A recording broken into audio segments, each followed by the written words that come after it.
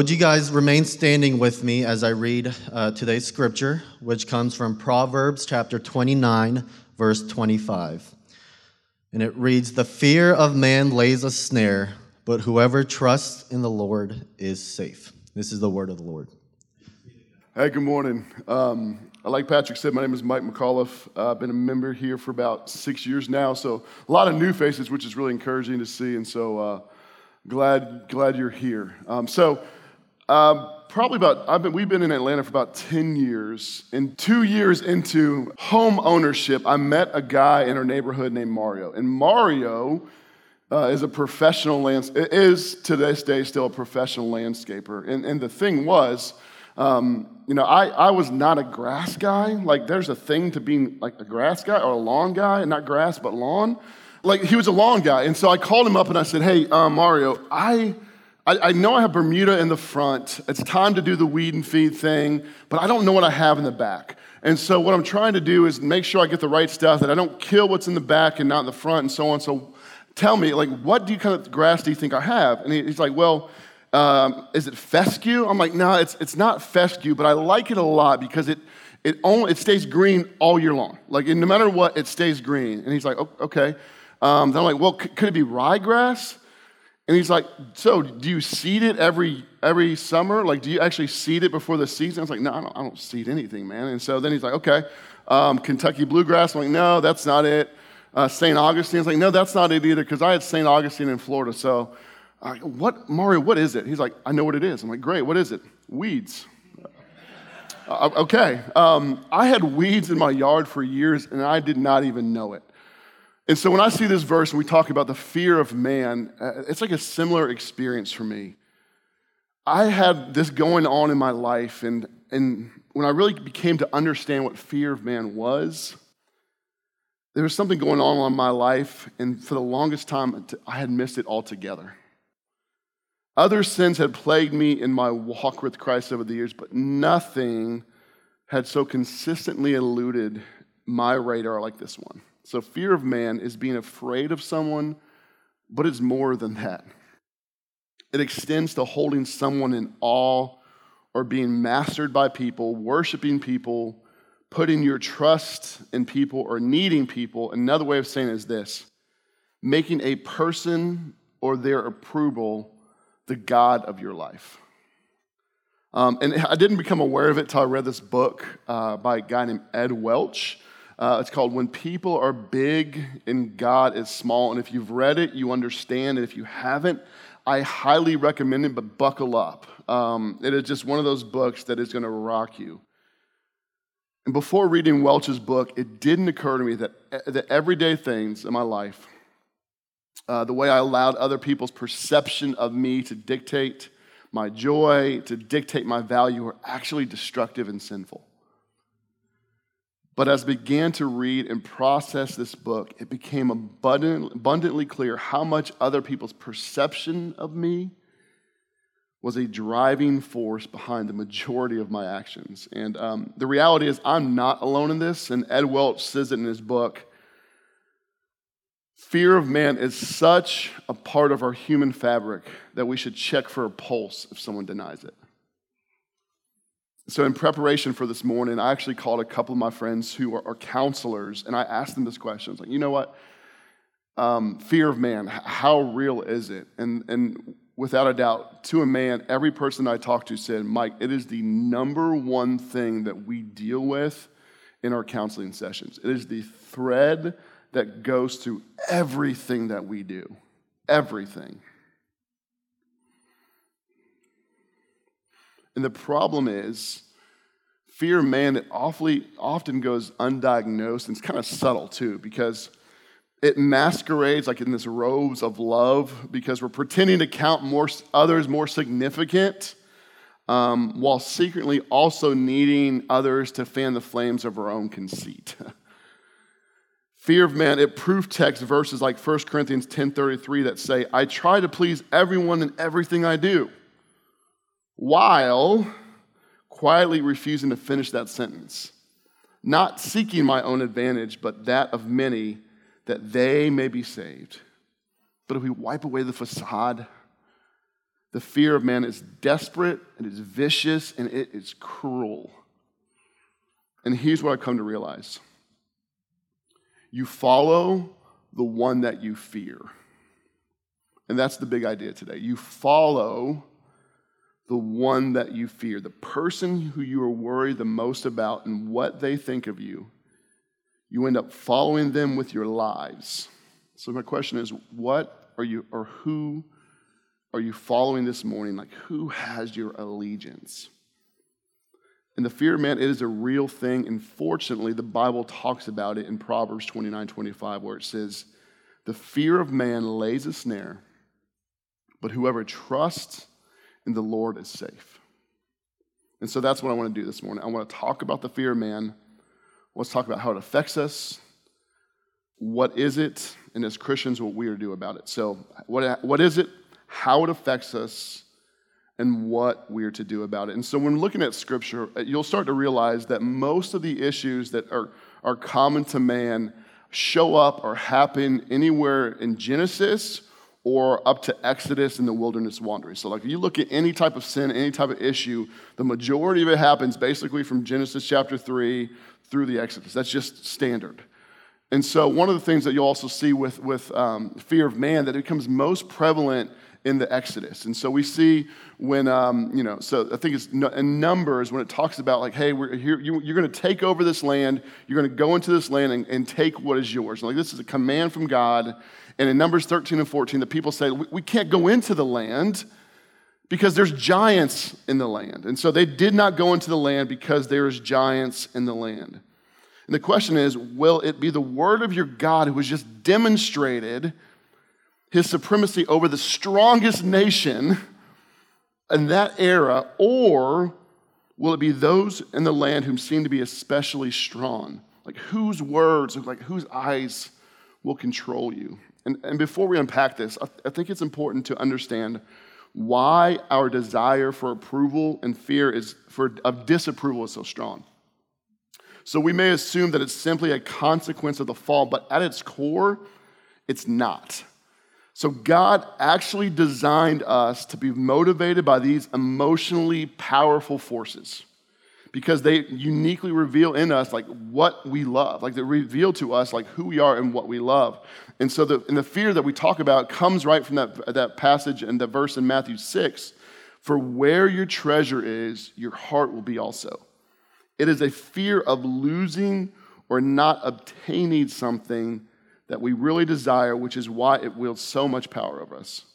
And when our fear is misplaced, when we're more worried about what others think and our response and our perception, the perception of us towards others, when that becomes the prevailing force in our life, that's when it becomes sin, and that's when it becomes fear of man. Because in its natural sense, fear is not a bad thing. Fear is what keeps us safe. It's the reason that we just don't jump out in the middle of the road. Like, it's what keeps us safe. It's the reason we don't put our hand on the oven, because we fear things. That is not a bad thing. But when it turns into something more, that's when it becomes sin. So as Christians, especially Christians who believe the gospel, as a baseline, we would say that Jesus' victory secured my own when he died for me on the cross. In other words, I have nothing to prove. I have nothing that I could prove. That's why Christ had to come and live a perfect life for me. But more than nothing to prove, through Christ, we have nothing to hide. And the reason we have nothing to hide is because Christ came for us before we sinned. He came for us before. He still came to die for us, fully aware of knowing who we were and who we were going to be. We have absolutely nothing to prove and nothing to hide. And what the Bible is saying here is that the fear of man, making someone or something God in your life, is a snare. And a snare, I'm not a hunter, but it's pretty straightforward. A snare is something that hunters use to catch animals or birds, and once it's stepped into, it's game over. And what this proverb is saying is to fear people, to step into that snare, is to step into something that will catch you, that will hold you up, and make you pray, and it will stop you in your tracks. And I want to show, let's look at a story in Scripture that talks about this. So John 12,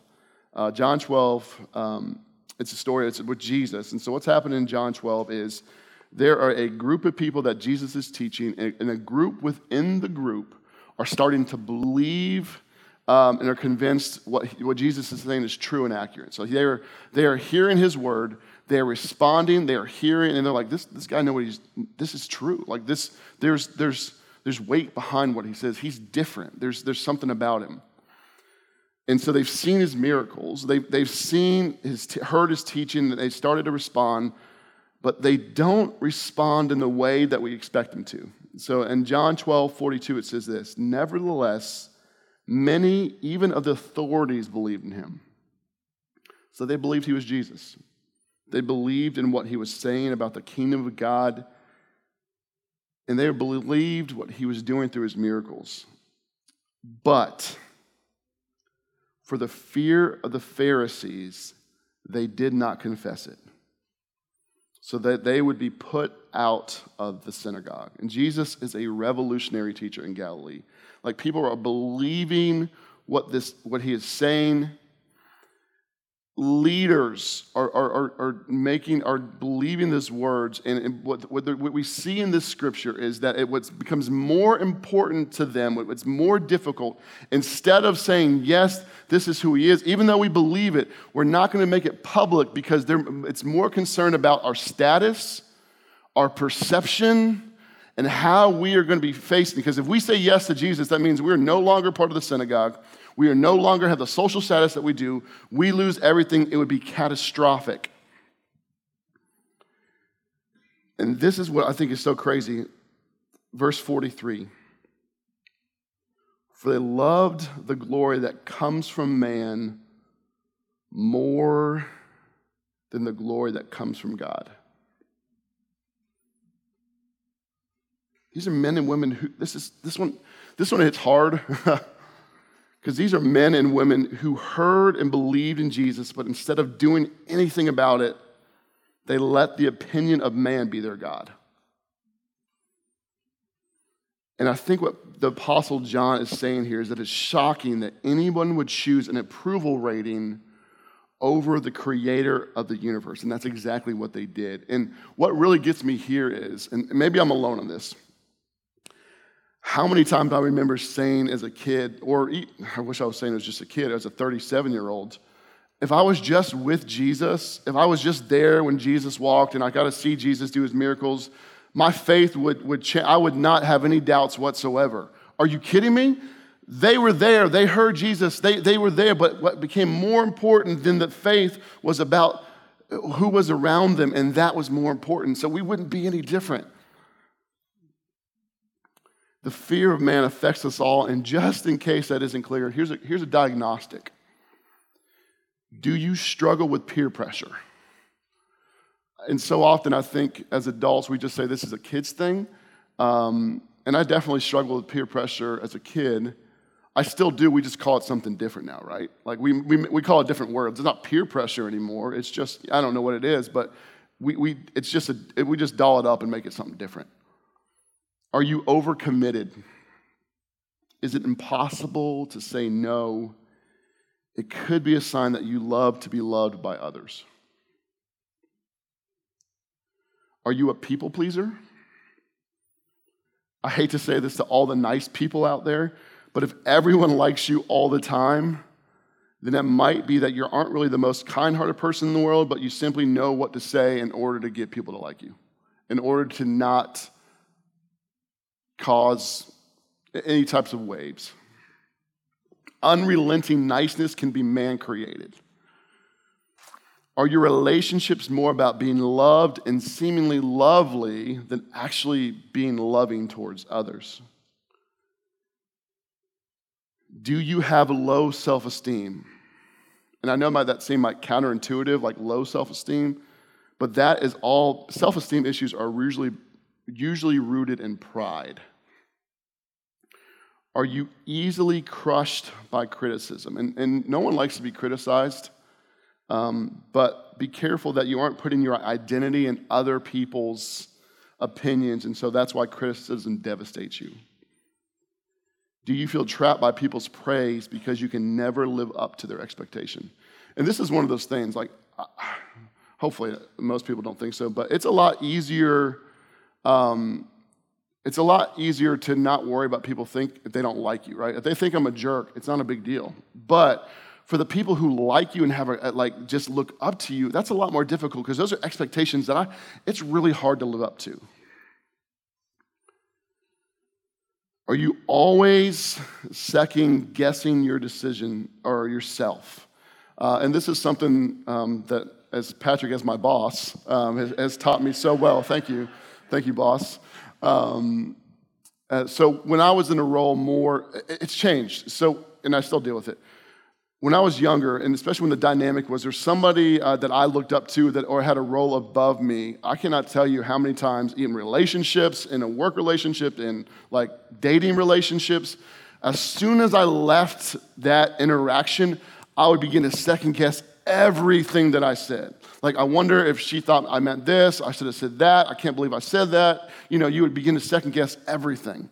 And so now when I'm on the other side of it, now as I have a team around me, boss, as I have a team around me, what I'm starting to realize is there's many times that I'm in a meeting with someone who works with me, not like Patrick who works for me, who works with me, and it's just those conversations where they're like, I think they walk out of that room and they're thinking, I wonder what Mike thought about that. I wonder if I said something wrong and so on. And I know without a shadow of doubt where my mind is as soon as I leave, I'm not thinking about you. As I'm in my truck on the way home, guess what I'm thinking about? What's for dinner? Like, I am not worried about you. And the thing is, what I'm starting to realize more and more is this, that when you realize, I've come to realize you wouldn't worry so much what others think of you if you realize how seldom they actually do. It's true, it's hard, but that's the reality of it. Do you get embarrassed often? We all do silly things, and it's healthy to laugh at ourselves, but if you are constantly embarrassed by little things or your family, then it may be that you're ruled by other people's opinions. This one hits. Do you ever tell little white lies to make yourself look better?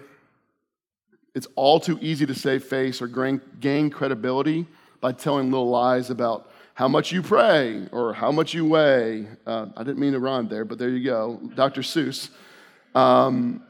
Or when you wake up, or like for me, that, what kind of athlete I used to be, and all these types of things. We make these lies in order to make ourselves look a little bit better because of the perception. Do you avoid people for fear of rejection? And how about this? How about evangelism? How about our faith in Christ? How about Christianity? And we live in a time that at 37, I'm like, the good old days is making more sense now, right? That more and more that we live in a divided world where we as believers, Christians, believe some really incredible, impactful, and bold things. And at the same time, we're in a culture where there's other people who believe some really impactful and bold things, and they don't see eye to eye. And how many times have I caught myself lately more worried about being canceled than sharing or being the light in which we are through Christ? And that is a hard thing to think about. It doesn't get easy. And I think it's important for us to be able to step into that, because there is times, yes, for winsome and difficult conversations, but at the same time, we have the best news. But why are we so scared to share it? And that's the one that just wrecks me, because that's Mike McAuliffe. And if all of these questions have missed their mark, then consider this. When you compare yourself with other people, does that make you feel good? Perhaps the most dangerous form of the fear of man is the successful fear of man. Some people are quite confident, but only because everyone has almost always been keen on them. We don't feel like a life built on the praise of man until it's gone. And And this is the one that just, this has been a rough week, y'all. I'm just telling you, this has been a rough week. So thanks, Brandon. Even as I was preparing this and I was rereading through that book, When People Are Big and God is Small, one of the things that I started to realize is I started looking at my life and thinking, like, why do I do the things that I do? And I know I joked about grass at the front end, but if you've been to my house now, I'm that guy with the lawn. Like, I have a real mower, like it's the one that like golf courses do. I mean, my child was here earlier, my daughter, my 11-year-old. Hopefully she said this jokingly, but she said, Daddy, you spend more time on the yard than you do with your daughters. I'm hoping that was a joke. But why do I care? But then I also think about the other things, like, hey, if y'all need some help with like some woodworking, just let me know. I'm here for you. I can build whatever you need to do. Let me show you what I can build. I got all the tools. I can do that too. Y'all want to go play golf? I'm not a scratch golfer, but I'm pretty good. Like, how about this? Like, if you need tech stuff, I can do that for you too. But the more I think about it is this, like, why? Do I actually enjoy all these things? Do I enjoy doing any of these things? Or is it because I want you to love me? I want you to accept me. Is that what I'm searching for when I do all these things? And that's a really hard thing to think about because I don't know. I don't know why I do what I do, and that's a really hard thing. But like through this, it's reminding me like what matters. What matters? And the question is this, what do we do about it? Like, okay, great. I see all these things about me. Yeah, I pretty much, yep, that one too. This is one of those tests you don't want to ace, but I pretty much ace this list. So what do we do about it? Well, the biblical remedy is simple, but it's not easy. Let's look at the rest of Proverbs 29. It says, the fear of man lays a snare, but whoever trusts in the Lord is safe. And we know that the fear of man is subtle and seeks to harm, but Proverbs 29:25 tells us more than that. It also tells us how to be healed. The only remedy for this tyranny is a deep, abiding, and growing trust in God. We must find our refuge not in the praise and approval of one another, but in the arms and heart of heaven.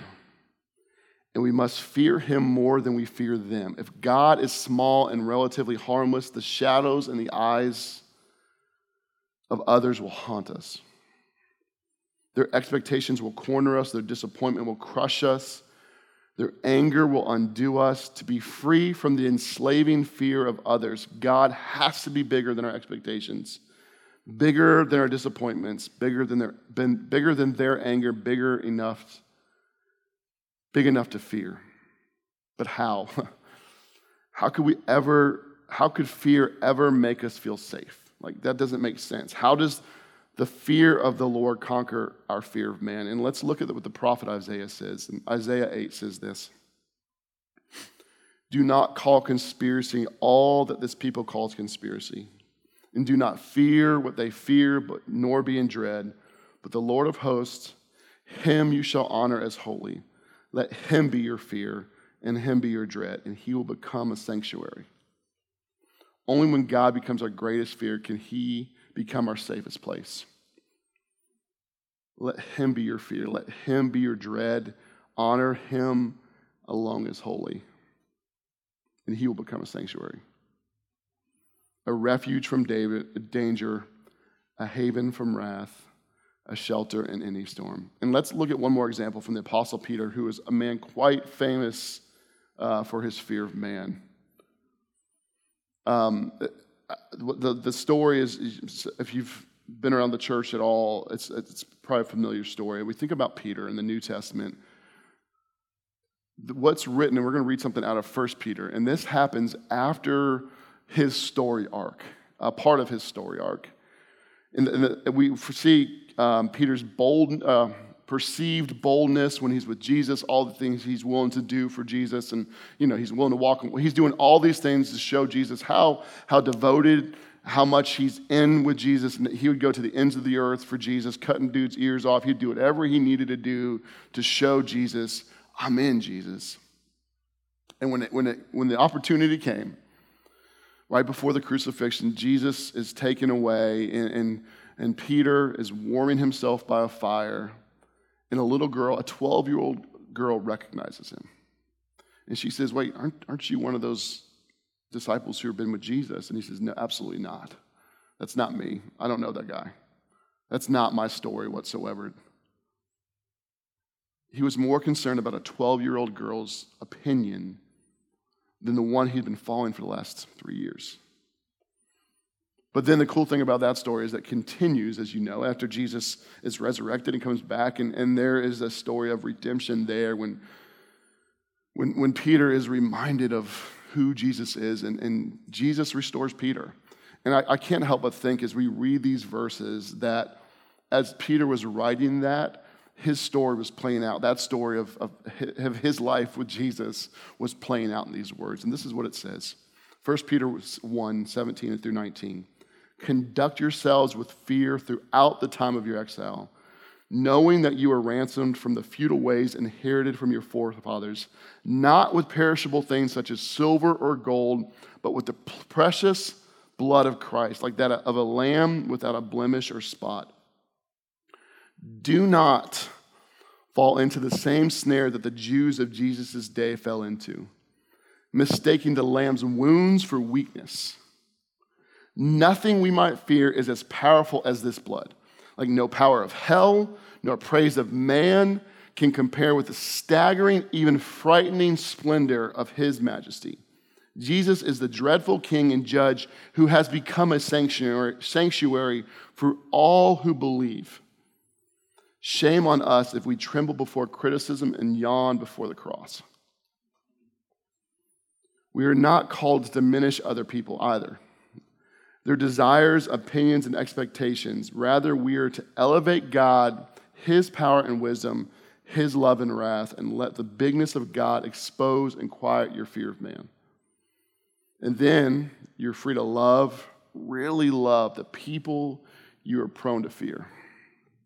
And so I was talking with Brandon yesterday on how to wrap up this sermon, and he mentioned seeing a bumper sticker that says, Fear God, and y'all might have seen them before, these Fear God bumper stickers, and just asking the questions, okay, that's great.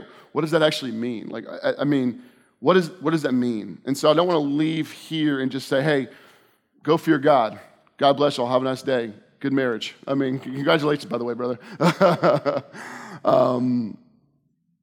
What does it actually look like?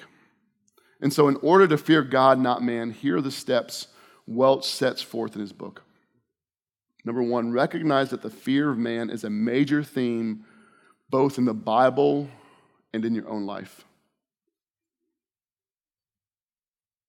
Step two, identify where your fear of man has been intensified by people in your past.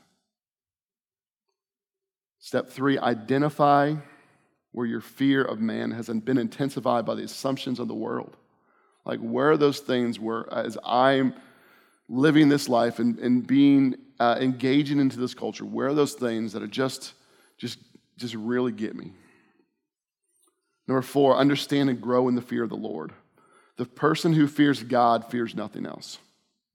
Number five, examine where your desires have been too big. Number six, rejoice that God has covered your shame, protected you from danger, and accepted you for you. And lastly, need other people less and love other people more. And out of obedience for Christ, we do these things. Like as a response towards Christ's love towards us, it allows us to love people as we are called to. And to wrap this up, I have a confession. I told you earlier that nobody thinks about you all the time, and that's not true. God thinks about you all the time. God thinks about you all the time. He knows you better than anybody else. And in Revelation 19, the marriage feast of the Lamb, we see that the Lord longs to have a meal with us. Where there's a reservation, and for those who are in Christ, we are most certainly invited. But before that meal happens, the King of Kings is going to step on a white horse. The Lord of Lords, who is faithful and true, is going to go head first after the deceiver, the accuser, the tempter, and he will silence him once and for all. The enemy's currency of fear will be bankrupt. And after that, we will share a meal with our King and our Savior. And every time we gather as a church and we enter into communion and we take communion, it's a dress rehearsal for that meal that we all long for. But until that time, I want to encourage us to eat this meal where we have the opportunity to renounce lies and to flee temptation and to say to whoever we might be tempted by, you're not the Lord of my life anymore. He is. I don't need your approval. I have his. And until we are seated next to him at this meal, may we say, Lord, help us to see people, help us to be less concerned with what we get from them and more interested in what we can give, namely the love that he has given us. And so I didn't do this last time, so we'll see how it goes. It's about 3 years ago, my father passed away after a long battle with cancer. And I know there's people in this room who has had similar stories that I've walked through with dear friends of mine. And one thing that I am so thankful for is what I was allowed to do and able to do, and I know that's not everybody's story, is as my dad was passing,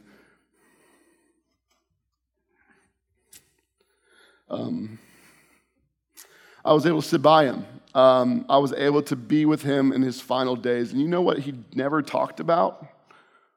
He never talked about, man, I really wish I would have said that thing to my boss. I really wish I would have spent more time on that project. I really wish I would have done so-and-so. But what he talked about were the moments that he had with his kids. And those are the things that he remembered, and those are the things that he longed for. And I think of that, like if there anybody who's experienced somebody on their deathbed, one thing is not a part of that story is fear of man. And so as we think about this and we wrap this up, let me just say, may we have that same mentality that the things that don't matter at the end of our lives, don't let them control us now. Let's pray. Heavenly Father, I'm just so grateful for the reminder and how difficult it was this week, and how many of these categories I am just acing the test. But at the same time, Lord, I'm also reminded that acing that test and what it's actually done for me and just the treadmill that it seems to put me on constantly, Lord. So I pray in the quietness of these moments and today, Lord, that you reveal in our hearts the areas where we are fearing fearing man more than we are fearing you, Father, and that we find safety in the fact that when our fear is directed towards you, you will protect us and you'll be with us, Father. So we love you and we pray in Jesus' name. Amen.